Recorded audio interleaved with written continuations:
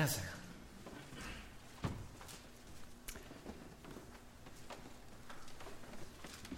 Daniel 3, Daniel of the major prophets, Isaiah, Jeremiah, Ezekiel, Daniel.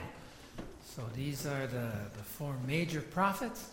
And Daniel, of course, taken into captivity in Babylon. And while he is there, Daniel 3, King Nebuchadnezzar made an image of gold, 60 cubits high and 6 cubits wide, and he set it up on the plain of Dura in the province of Babylon. He then summoned the satraps, prefects, governors, advisors, treasurers, judges, magistrates, and all the other provincial officials to come to the dedication of the image he had set up. So the satraps, prefects, governors, advisors, treasurers, judges, magistrates, and all the other provincial officials assembled for the dedication of the image that King Nebuchadnezzar had set up, and they stood before it. Then the herald loudly proclaimed, "Nations and people of every language, this is what you are commanded to do. As soon as you hear the sound of the horn, flute, zither, lyre, harp, pipe, and all kinds of music, you must fall down and worship the image of gold that King Nebuchadnezzar has set up.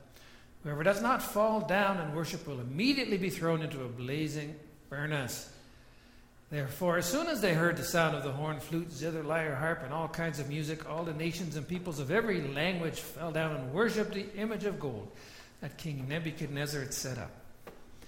This time some astrologers came forward and denounced the Jews. They said to King Nebuchadnezzar, "May the king live forever. Your majesty has issued a decree that everyone who hears the sound of the horn, flute, zither, lyre, harp, pipe, and all kinds of music must fall down and worship the image of gold, and that whoever does not fall down and worship will be thrown into a blazing furnace. But there are some Jews whom you have set over the affairs of the province of Babylon, Shadrach, Meshach, and Abednego, who pay no attention to you, your majesty. They neither serve your gods nor worship the image of gold you have set up."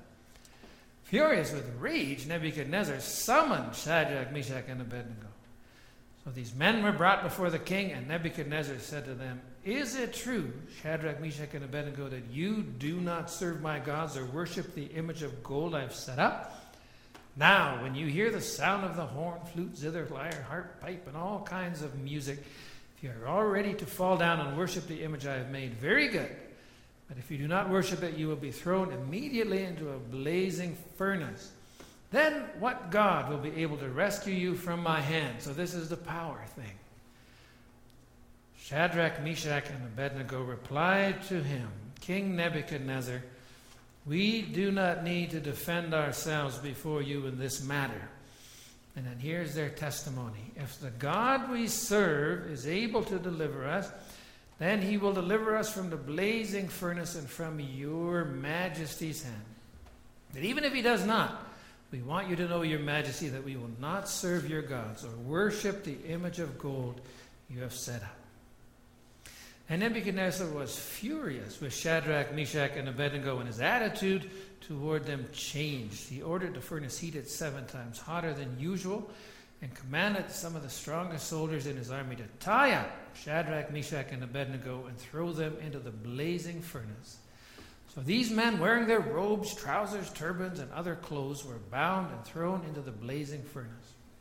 The king's command was so urgent and the furnace so hot that the flames of fire killed the soldiers who took up Shadrach, Meshach, and Abednego. And these 3 men, firmly tied, fell into the blazing furnace. Then King Nebuchadnezzar leaped to his feet in amazement and asked his advisors, "Weren't there 3 men that we tied up and threw into the fire?" "Oh," they replied, "certainly, your majesty." He said, "Look, I see 4 men walking around in the fire, unbound and unharmed, and the 4th looks like the Son of God." Nebuchadnezzar then approached the opening of the blazing furnace and shouted, "Shadrach, Meshach, and Abednego, servants of the Most High God, come out, come here." So Shadrach, Meshach, and Abednego came out of the fire, and the satraps, prefects, governors, and royal advisors crowded around them. They saw that the fire had not harmed their bodies, nor was a hair of their heads singed. Their robes were not scorched, and there was no smell of fire on them. Then Nebuchadnezzar said, "Praise be to the God of Shadrach, Meshach, and Abednego, who has sent his angel and rescued his servants. They trusted in him and defied the king's command and were willing to give up their lives rather than serve or worship any god except their own God. Therefore I decree that the peoples of any nation or language who say anything against the God of Shadrach, Meshach, and Abednego be cut into pieces and their houses be turned into piles of rubble. For no other God can save this way." And the king promoted Shadrach, Meshach, and Abednego in the province of Babylon. So the focus is on that powerful witness. We will also, just the words of 1 John 5,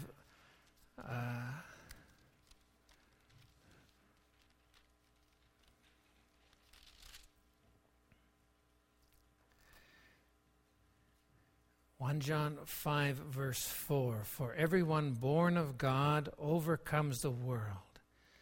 This is the victory that has overcome the world, even our faith."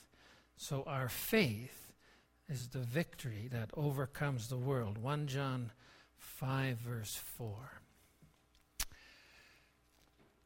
Congregation of Jesus Christ, we are looking at this familiar story of Daniel. The story of Daniel 3 is just an amazing story, a favorite of many of us. And I just wanted to bring in the sense of that sense of power and power that's impressive. That's impressive. What is really impressive? Sometimes if you see the sports events, Olympics, just this afternoon, some of those guys, were downhill skiing. I don't know if you've seen it. They are on there with no legs, and they're downhill skiing. That's impressive. 100 kilometers an hour. What is truly impressive, though? The event recorded here in Daniel 3 begins with an impressive person. It's all about what's impressive. And that person has an impressive name. It's so impressive it's hard to pronounce. Nebuchadnezzar. There are actual statues and pictures of Nebuchadnezzar. He is named after Nabu, the god of Babylon, who was the son of the great father god Marduk.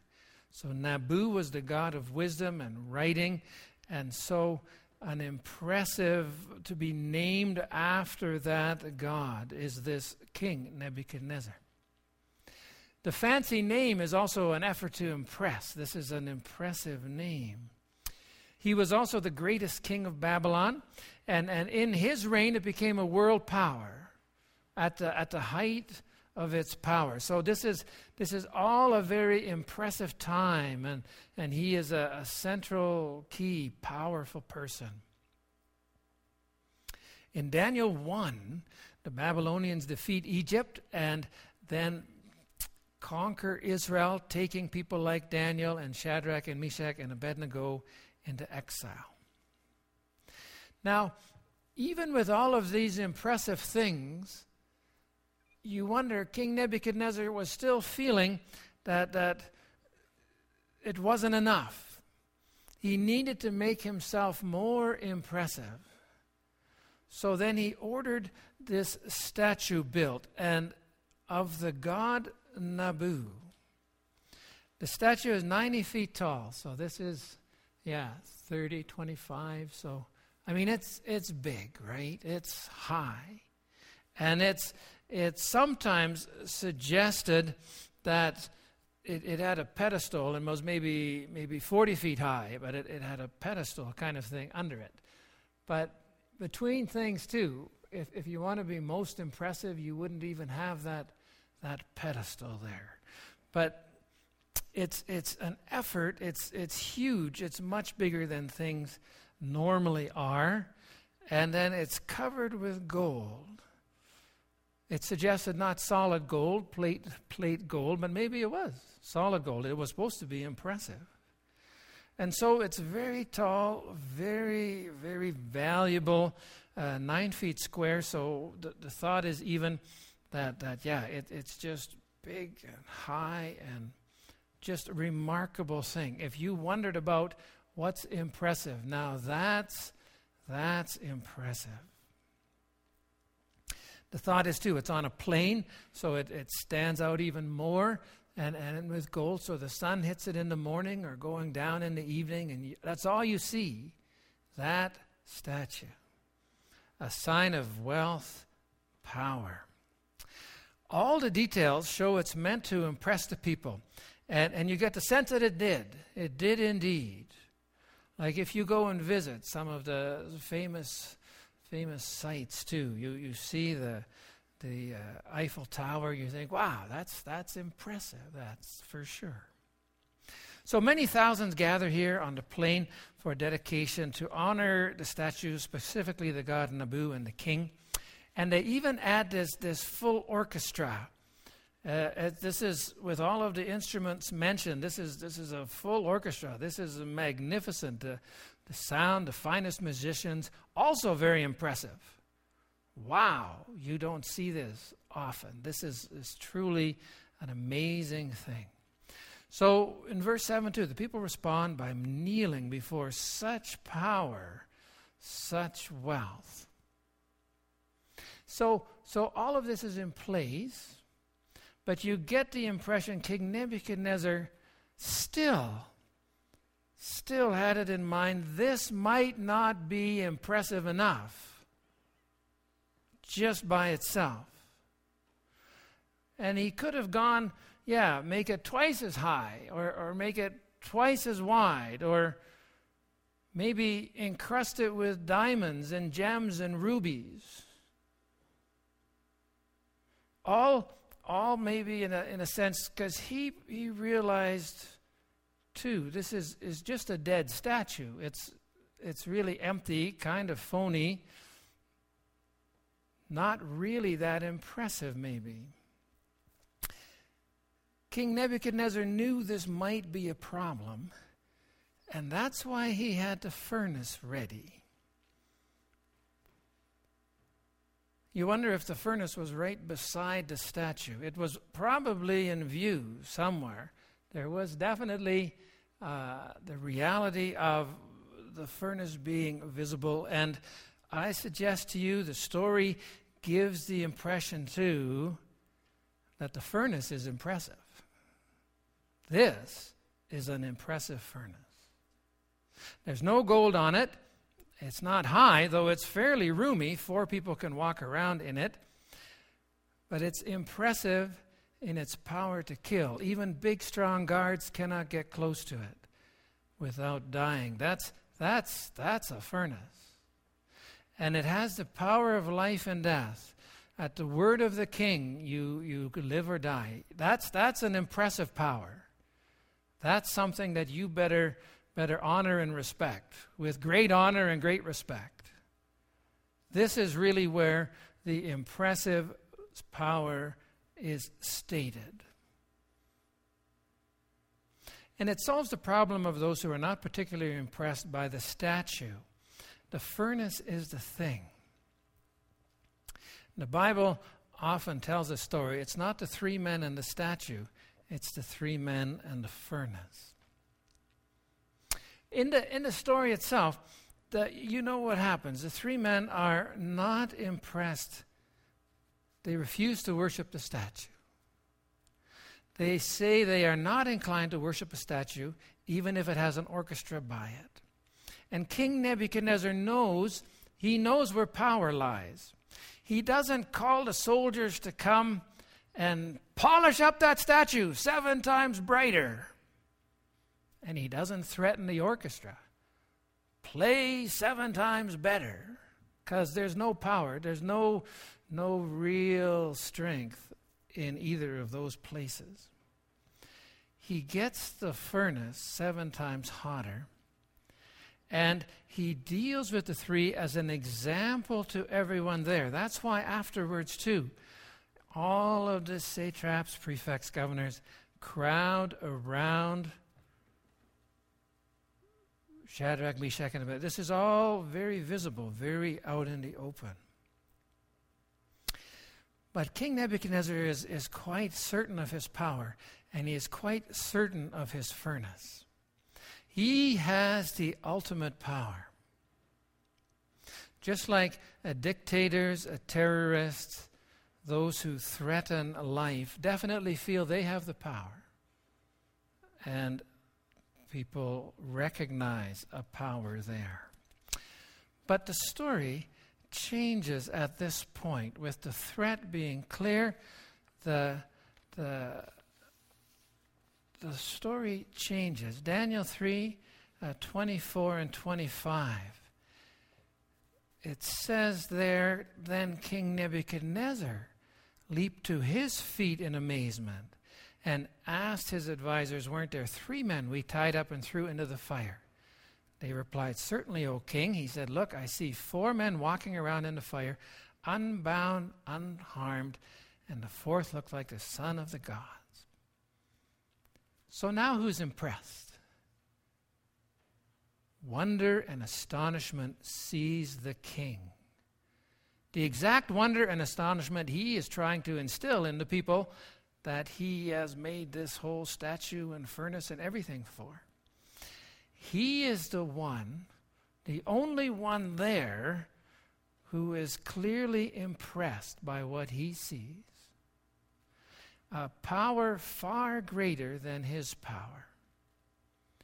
And so the sense of it right there, worldly power, human power, ends with the ability to kill someone. If you have killed someone, you have no power over them anymore. But there is a truer, stronger power, the power of God, and that power brings life. Now that's impressive. And so in verse 24, when the king jumps up because the 3 friends are unhurt, the fire isn't any threat to them. Notice all it does is it sets them free. They're all bound up and powerless, and this fire in God's hands just sets them free. They are set free. And then there is the presence of the all-powerful God in the fire to protect from harm those cannot be killed whom God wants to live. The true God has true power, and true power is power to save, and that is impressive. The true God is not a dead statue. The true God is the living God. He created all things, even fire, and he controls all things, even fire as hot as we can possibly make it. His care is total. And so it's beautifully described here when they step out of the furnace, and it speaks about how total the care is. When their hair is not singed, I know when we are making a fire, hair gets singed on you. When you sit by a fire, you smell it on the clothes for the whole day and the next day. There's no way that, but everything, they are not singed, there's no smell, they are completely kept from harm in every way. Reminds us of Isaiah 43 verse 2, which says, fear not, when you walk through the fire, you will not be burned. The flames will not set you ablaze. And then there's still one more, the most impressive, amazing thing. I'm not sure if you caught it.